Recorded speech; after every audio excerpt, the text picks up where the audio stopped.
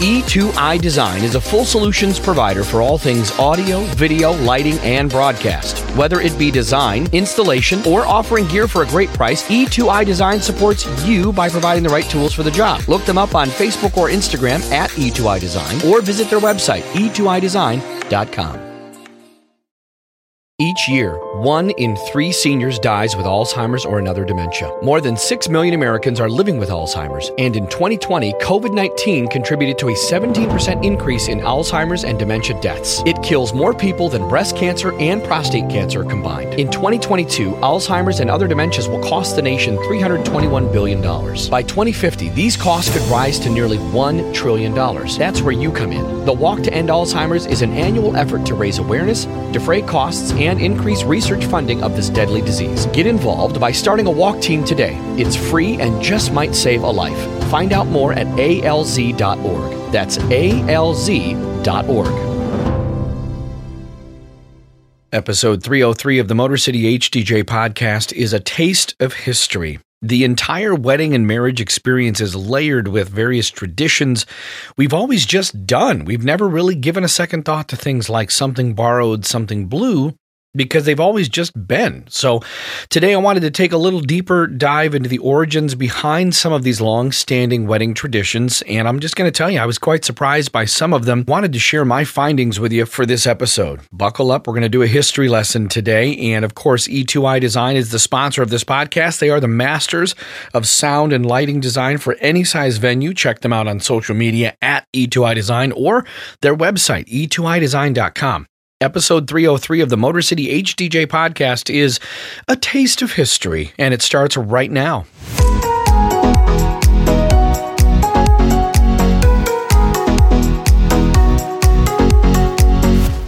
Well, surprise, it's me by myself again. I've got another solo episode for you today because, well, the icky stuff was going around. And so my buddy Tom Neville of My Event DJs, he was so kind to let me know that he got sick. He was concerned and didn't want to get all of us sick over here with all that icky stuff going around. And so you're going to have to wait a little longer for my interview with him, as as I was going to have him on as a guest to talk about his business, My Event DJs. So we're going to put that on hold for a little bit and definitely appreciate him being a great friend and keeping us all healthy over here. So Tom, as soon as you get back to 100%, I want to have you. We want to talk about My Event DJs. And since I have an opportunity now, I want to update you on what's been going on with me.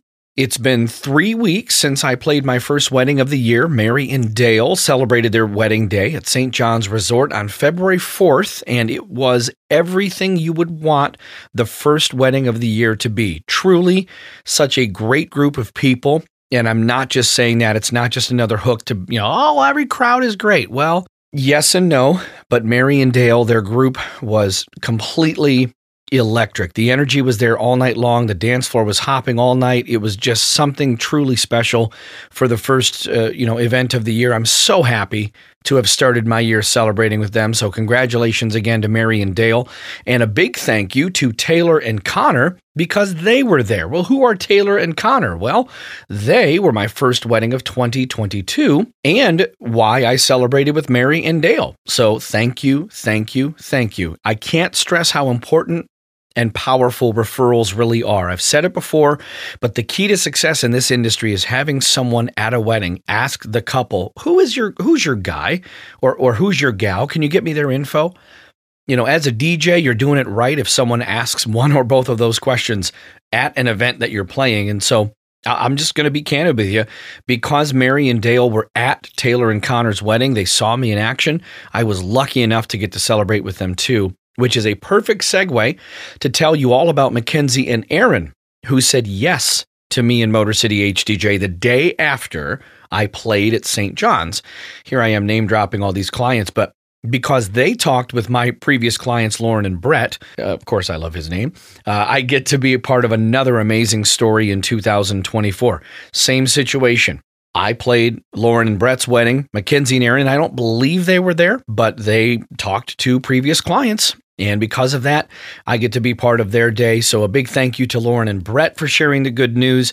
The referral train keeps rolling along. My schedule is filling up and I could not be happier. So Before we dive in, I want to tell you about 3 amazing guests I have lined up for some near future episodes. Of course, once Tom feels better, I'll have him on the show, hopefully to talk about his company, My Event DJs. I've also got my friend Kana Carnes Stallman. She's going to chat with me about her company, Ensemble Custom Floral. And then lastly, I'm going to sit down with my pal Lindsay Dardis, and she's going to talk all about Hollyhock Design, her company that she just started not too long ago. And if you're listening to this and you're not subscribed, I would love for you to add this show to your rotation. No matter how you feel about it, I'd love for you to just rate me, let me know what you think, leave feedback to help me improve this show. With that, I want to ask you a question. Have you ever actually sat down and thought about why you do the things the way that you do? Really? Have you truly pondered the reason behind things you've done, things you've seen, things you've said, or maybe even have been part of all your life? I know that I've recently given great consideration to why I structure my event experiences the way I do, but I never really dove deep into why I've structured them that way. So in deciding on a topic for this episode, I came across several resources that called me to look into the origins of some very common wedding traditions. And you may know these stories, but I found them all fascinating. And while I get that history may not been, it wasn't always everybody's favorite subject back in school, I promise not to make this one too boring. I've done a history origins episode before, one of my early episodes about the history of Veterans Day. And so there is a podcast. I don't know if he's still doing it. I know he's transitioned into doing other projects, but if you've ever watched Mike Rowe of Dirty Jobs, he has a podcast, or I think it's a book or something called The Way I Heard It. And so I'm going to treat that, I'm going to treat this episode here, the way that I'm telling these stories, these origins at least, I'm going to treat that this way. It's going to be very narrative. And I have written everything you're about to hear. So as far as compiling all this information, putting it together to be informative, I want to definitely engage with you in that way. And I'm going to share it with you just like he would. And so to kind of tease what I'm going to do, these are the origins that I'm going to talk about and that you're going to hear about here throughout this episode. Some of them are a little longer than others. Some of them are short snippets, but definitely enough that we're going to learn something today. That's the bottom line. So I will tell you all about the origins of proposing with a diamond engagement ring, the origin of kneeling to propose, the origin of tying the knot, of wearing a white wedding dress, covering the face or hair with a veil, holding wedding ceremonies, wearing wedding rings, removing the garter, tossing the bouquet, giving the bride something blue, breaking glass, having bridesmaids and groomsmen, and then finally serving a wedding cake. So, a taste of history, and here we go. Proposing with a diamond engagement ring. The history of engagement rings is fantastic. What we see today as symbols of love were symbols of love between the Romans and Egyptians in the 2nd century BC, perhaps just a mark of ownership. Like many modern practices, the origin of engagement rings can be traced back to ancient Rome. According to the Gemological Institute of America, GIA, Roman women wore rings made of ivory, flint, bone, copper, and iron. They were there, quote, to sign business contracts or to confirm mutual love and obedience. These newer and more durable materials have replaced the original reed and linen straps used by the ancient Egyptians. Gold rings and other gemstones were later found at the ruins of Pompeii, proving that buttery metals were a preferred material during this period. According to GIA, the engagement ring didn't take its official meaning until about 850 AD. Pope Nicholas I explained that gold was the most popular material for engagement rings, representing a man's intention to marry. According to the Cape Town Diamond Museum, the diamond was built in 1477 by Maximilian of Australia. It appeared on the engagement ring when the Archduke proposed to Mary of Burgundy. He did this with a stone set in the shape of the letter M. In the 15th century, engagement rings began to embody the intertwined symbol of unity we think of today. Gimel rings, consisting of 3 connected bands, became increasingly popular. The rings began as individual bands worn by each half of the engaged couple. The band was then joined with a third band, wedding ring as we know it, and worn by the new bride as a wedding ring set. Gimel rings continued into the Age of Enlightenment, while bouquet her rings were also circulated among engaged couples. These rings were intricately engraved on the inside of the band, hiding an inscription of love for poetry. The silver engagement ring was sometimes exchanged for a gold iteration ring during the wedding. The Archduke was the first to propose a diamond ring, but he wasn't a trendsetter. It wasn't until De Beers launched an advertising campaign in 1947 that diamond engagement rings became popular.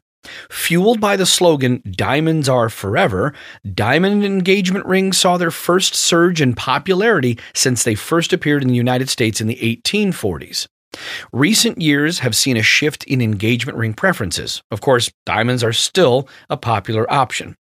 And still, more and more brides opt for rings made with colored stones and unique materials. I didn't know that. How about that? Even putting this together, proposing with a diamond engagement ring, I always thought it didn't matter, but apparently there have been many different iterations over time. How about that? All right, so there you have it. Next up, kneeling to propose. The origin of the custom of a man proposing by getting down on one knee is unknown. It may be a nod to the medieval custom of knights kneeling before ladies. Others speculate that men did it as a symbol of surrendering their will and fortune to their beloved and demonstrating to their family that they were not a threat, because it was a sign of surrender during feudal wars. Or it could be a result of the Persian custom of bowing to the ground to show respect. However, even though the tradition dates back centuries, kneeling to propose is more of a pop culture phenomenon and only became the norm for Westerners in the 1960s. That was a new one for me. I didn't know that one either. I mean, it's crazy. You know, I put all this together and obviously researched all this different stuff. And then as I'm writing it, you know, I kind of just write it and then put it together. But wowzers, how about that? I mean, I guess I should have read it ahead of time, but that's fantastic and fascinating. The origin of tying the knot.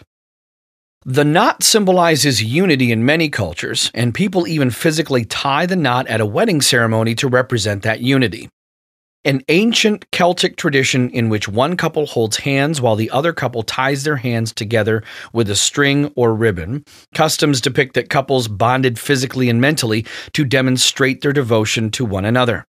The cord's color also stands for something. For instance, blue is associated with calmness, perseverance, dedication, and honesty. Therefore, if you want to perform this fast, research the wire colors and select one or two that hold special significance for you and your partner. Some historians say that couples used the handcuffing ceremony in the 18th century for 1.5-year trial marriages. So I'll pause right here with a personal note. If you've ever seen that show, Married at First Sight, this is very similar to that. Married at First Sight puts people together that have never met, and they actually don't meet until they get married. For the very first time, they do not meet except on their wedding day, right? So the guys, you know, he's standing there, she walks down the aisle. That's the first time that they meet. This is a little different here, but, you know, with that experiment, that show, I believe it takes place over the course of 8 weeks. This is a 1.5-year trial marriage. So very similar, but very interesting as well.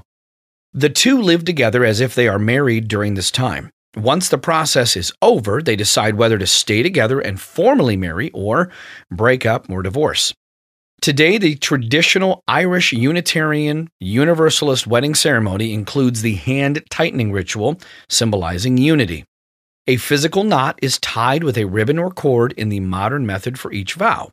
This deed exemplifies a personal promise made by a couple that will never be broken. So remember to store the handcuff cord after the ceremony so you can keep it as a wedding keepsake if you and your partner want to carry on this custom at your wedding. There are no synonyms, by the way, for the phrase tying the knot. The terms be a servant, get married, and walk the aisle all refer to getting married, but their origins are distinct. In Western conversation, tying the knot is very common, but weddings can also use these other terms. Yeah, that's another one for me too, tying the knot. I've actually seen a lot of people that do this will use the cord ceremony of tying ropes together. Comes from the Bible in the book of Ecclesiastes. A cord of three strands is not easily broken. I believe it's Ecclesiastes. While that's not actually, tying a knot, it's the rope thing, and people do the rope thing or what have you during the ceremony. So very interesting. This one captivated me. I think you're going to like this one. The origin of wearing a white wedding dress. Most young women fantasizing about their wedding day envision walking down the aisle in a white gown. After all, white is traditional, and many Southern brides adore a conventional wedding with blue or borrowed items on display. However, actual historians should be aware that brides did not always wear white. According to the Washington Post, no bride wanted to wear white to her wedding in the 1700s and 1800s because the color was actually associated with mourning. Most brides didn't like wearing white, even though some daring brides, like Mary Queen of Scots in 1558, made bold fashion statements by wearing it. Instead, brides were more likely to wear red to their early church weddings, according to Time magazine. Rich brides, mainly from the aristocracy, would wear jewel-toned, fur-trimmed, gold and silver embroidered dresses in order to make a splash when they tied the knot. When Margaret of York attempted to enter the church at her wedding in 1468, her wedding dress was adorned with heirloom jewels, necessitating her being carried into the sanctuary. Dresses with extravagant decorations and bright colors represented wealth. Covering your dress in so many treasures is considered extreme that you must be carried down the aisle. Everything was changed by Queen Victoria, the royal who made Christmas trees famous and set a new standard for bridal fashion. Victoria was just 20 years old when she wed ruler Albert of Saxe-Coburg in 1840. She was serious about her position as queen and wanted her subjects to know this. She decided that the best way to convey that message would be through a wedding gown that was both practical and invisible. She stunned the entire world when she stepped out of the carriage at St. James's Palace in a plain white gown. Her choice to wear a wreath of orange blossoms and myrtle rather than a crown or tiara went well with the dress, which was made of white spun silk and satin, and it had lace accents. According to CNN, she had valid reasons for her choices. Like Kate Middleton, she wanted to wear only British-made clothing to raise awareness of the declining lace industry in Beer, Devon. She thought that white would be best for the delicate lacework. The second explanation was less pragmatic and more romantic. Instead of marrying Prince Albert as a queen, she wanted to do so as a woman who loved the man she was about to marry. Her innocence, purity, and common sense were all reflected in the dress. Because it was charming and conservative, the dress quickly became the go-to choice for stylish brides everywhere. According to that same Washington Post article, Godey's ladies' book, known as The Vogue of the Victorian World, decided, quote, that white is the most fitting hue for brides in 1849. Quote, she now yields to the chosen one, emblem of the purity and innocence of girlhood, it was noted. White is the color that brides prefer to wear on their wedding day because of Queen Victoria and Godey's ladies' book. Wowzers. Talk about a social influencer. My goodness, one person. And she was how old? 20 years old? Unbelievable. All right, well, there you have it. The origin of wearing a white wedding dress. Covering the face or hair with a veil. Back to Queen Victoria, well, she chose a long sheer veil for her iconic wedding dress. Their pairing was part of women's fashion then and has evolved into one of the Western wedding customs still seen today. But Victoria wasn't the only veiled bride. For centuries, veils have been worn at weddings in many cultures and religions, including Christianity, Judaism, Islam, and Hinduism. The pale yellow veils worn by ancient Roman brides are said to resemble flames and represent light and warmth. Muslims often cover their faces as a sign of humility and to protect their brides from evil.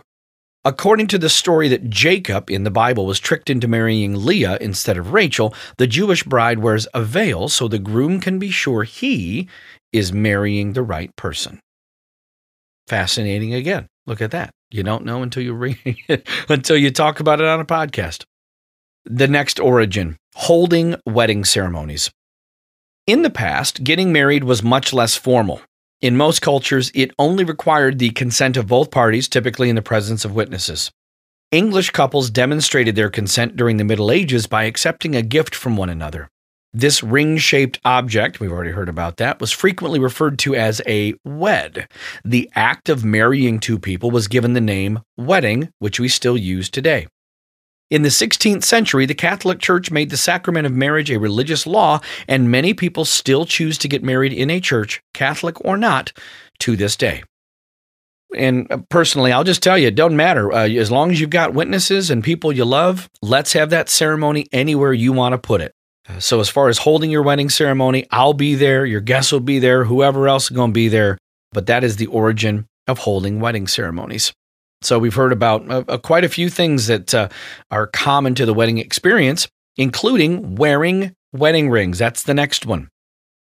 The Egyptians are credited with starting the wedding custom of giving a beloved a ring. We've already talked about that with the engagement ring.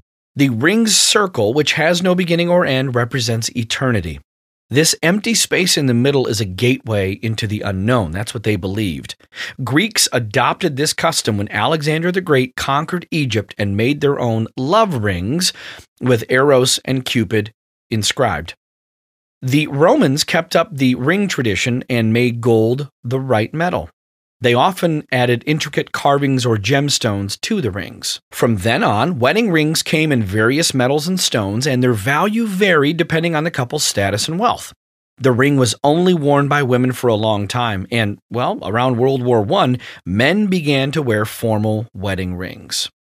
That's unbelievable. At World War I, you would think you wouldn't want to have all of that on you, but I guess they did.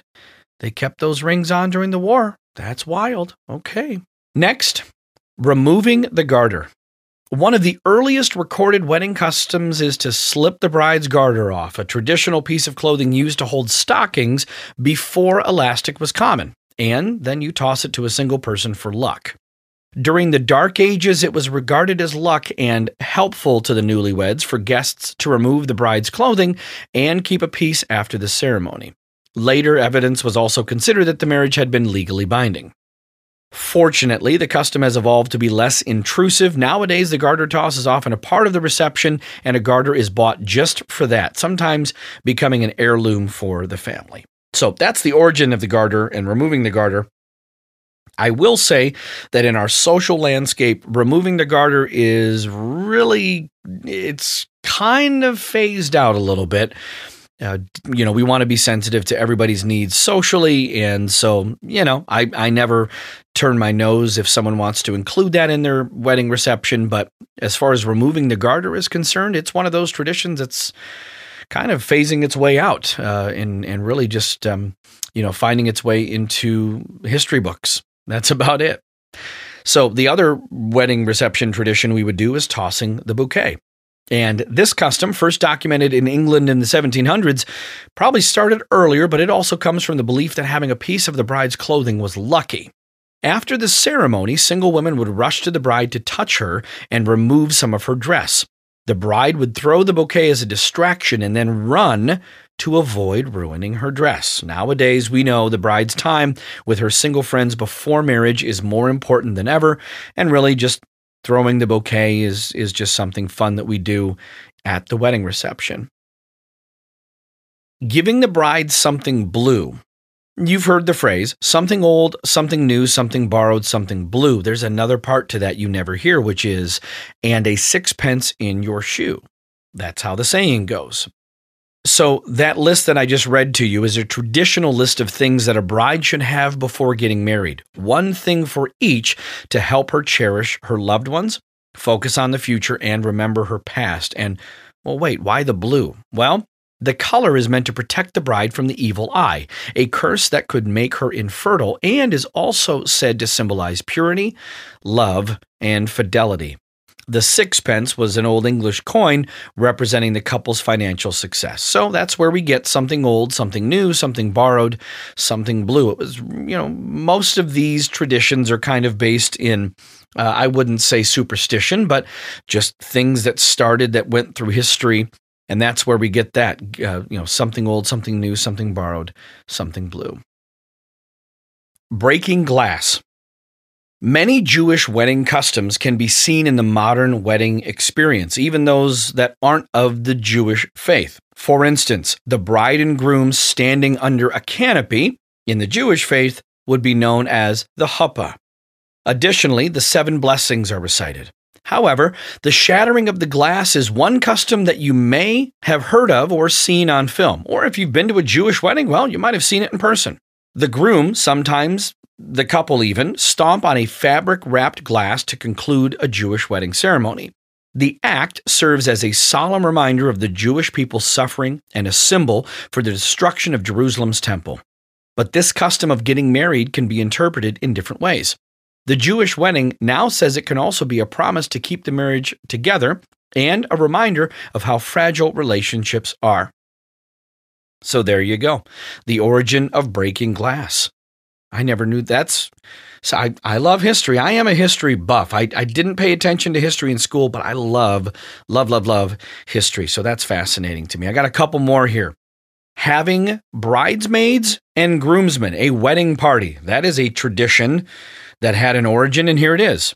Having bridesmaids and groomsmen. And I would really love to tell you that this one had a happy origin to it, but this custom dates back to darker, more violent times when potential brides were seen as property that rivals could take, steal, or even kill. There are records that people in ancient China and Rome had a group of women dressed in dresses the same color as the bride to act as decoys.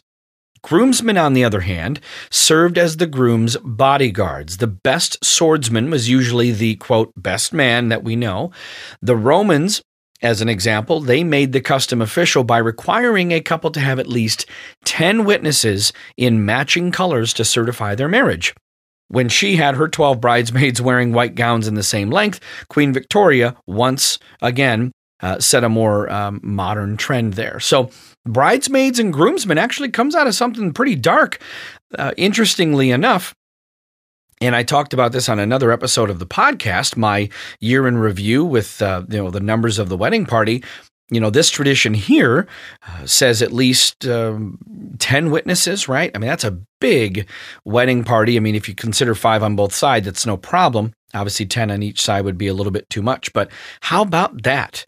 How about the origin of that trend? That's crazy. Unbelievable. Finally, last one, serving a wedding cake. Without a grand confection as the centerpiece, what kind of wedding is it really? And even if it's just a small cake to cut and cupcakes and all the other stuff. The Roman custom, though, of crumbling a wheat biscuit over the bride's head to symbolize fertility may have been the basis for the practice of serving wedding food. That's right, food altogether, not just cake. There was also a strange beginning to the traditional wedding cake. Now, according to a 1685 recipe, it was once a pie made with, listen to this, oysters, lamb testicles, sweetbreads, rooster comb, and pine kernels. What kind of, if there's anybody out there that wants to dare to that, to make that recipe, woo, wow. I don't even know that they would have that on a show like, Fear Factor. No way. I wouldn't even do it. As far as foods go for the wedding, delicious foods have always gone hand in hand with the wedding experience, and each culture has developed unique wedding dishes. It is typically a layered, as far as the cake goes, a layered frosted cake in the West. Then you have croquembouche, a tower of filled cream puffs, which is a typical dish in France. I think I said that right. I hope I did. A sponge cake made with duck egg, lotus seed, or yellow-green bean paste is known as a Mary Girl cake in China. Tteok, a colorful rice cake, is what Korean brides serve. In addition, the korovai, a multi-layered bread with intricate designs, is served at the wedding and prominently displayed in the church at Slavic weddings, which takes precedence over the cake in these ceremonies. How about that? All of these origins, sometimes I look at what I do. Like I said in the open to this episode, I look at what I do and I don't appreciate it because I don't know the history. I don't know the story. So hopefully just a few morsels. If you're still listening after all that time, bless your heart. Thanks for being with me for this one. I just figured, you know what? Got to fill some gaps. Let's talk about our history of our traditions, and hopefully this taste of history is enough for you to get excited. If you're planning your own wedding, maybe this is enough to get you excited about the history and the origins of the things that you're incorporating within your wedding experience. I'm definitely glad that you tuned into this one. Thank you, as always, for listening to the podcast. Just remember, be kind, love each other, and until next time.